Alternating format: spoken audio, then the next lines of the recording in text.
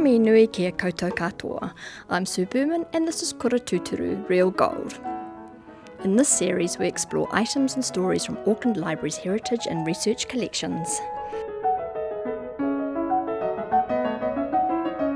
Today I'm at Tāmaki Pātaka Kōrero, the Central City Library, in the Special Collections Reading Room, and I'm meeting with music librarian Marilyn Portman to have a look at the case that's been up for January.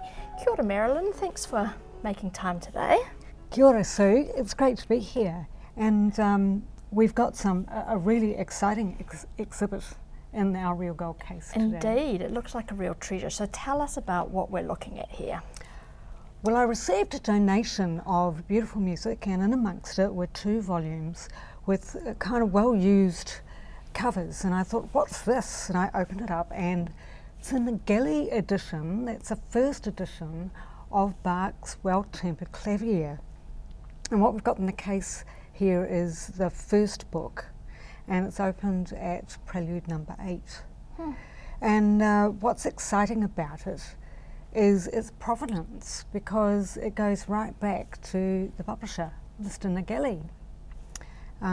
It was published in 1801. Right. And it's got, on the end boards, it's got some beautiful inscriptions here, which our donor very kindly translated from the German. Uh-huh.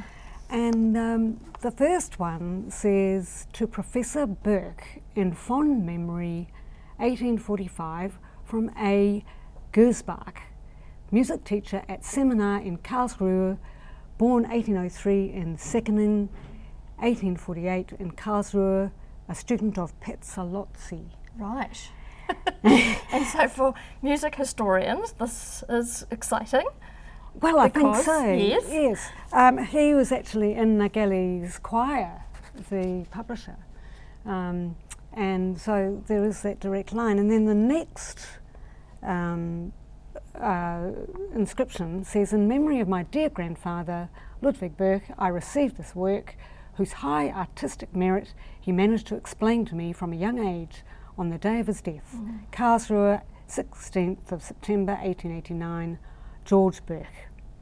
So that means that A. Gersbach gave it to Ludwig Burke, who then gave it to his grandson, George Burke, and then somehow these volumes ended up into the hands of the Hefner family in the early 20th century, somewhere between 1910 and 1930, and came into the possession of Paul Hefner, who brought them with him from Germany to New Zealand. Okay. And so at some point, the family have decided that they could be a gift to the people of Auckland. That's which correct. is very generous. Yes. And exciting that we get to share them in this form. And so the book is, well, how would you describe the book? It's kind of would you say that's full scap? The score, yes. The book of scores. That's right, yep. So it's in landscape. Yep. Landscape. And it's opened up at Prelude number 8. And the reason why it's opened up at Prelude number 8 is because on the back end board, it's got in pencil a wonderful harmonic analysis of the prelude. And it really gives you an insight, sort of, firstly how Bach wrote it and the inner workings of it, but also how these volumes were intended to be used for education, for student learning.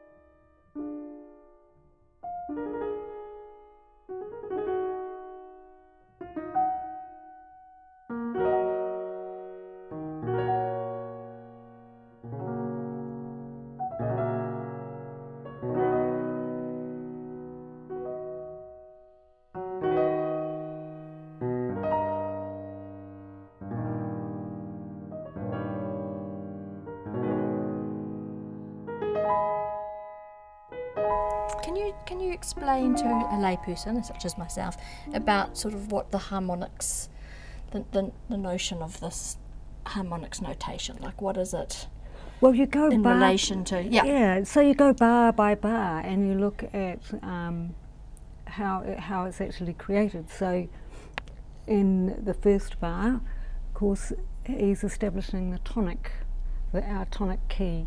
Right. And then where he goes into the next bar, it's got here, he goes to the fourth in the diatonic scale. It's quite technical, isn't it's it? very technical. It's very technical, but it all makes sense when you listen to it. And it helps musicians to read the music in a particular, with to additional... to understand where it's going harmonically. Mm. Yes. And then of course... And is this written for keyboard, for piano, or...?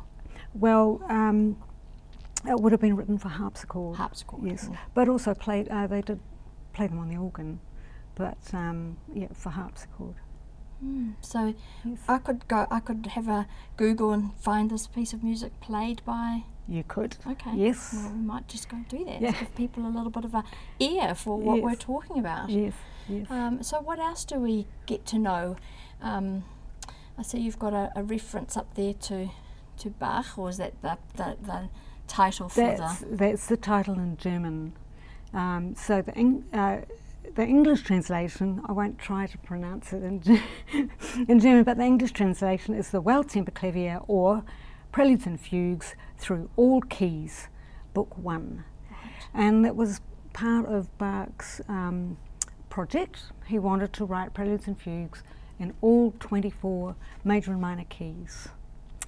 And that was quite revolutionary in musical terms to do that. So would this have had a relatively large print run, or do you think this is quite a... It's hard to know. Well, since then, of course, they've been published over and over and over and over and over and over. Yep. You know, different publishers say, but the original, the First first edition. edition, it's not as they were fairly common, I think. Yes. And on the wall above the case, we have a blown-up digital image. That's the title page, is it? It is. Look Yes. at that extraordinary curly writing. Yes, it's very very ornate and quite delightful. Yes, beautiful. Is there material in the of interest in the captioning there? That Well, there was some debate about who was the first who published these. Was it Nageli or was it Simrock? And there's still some debate about that.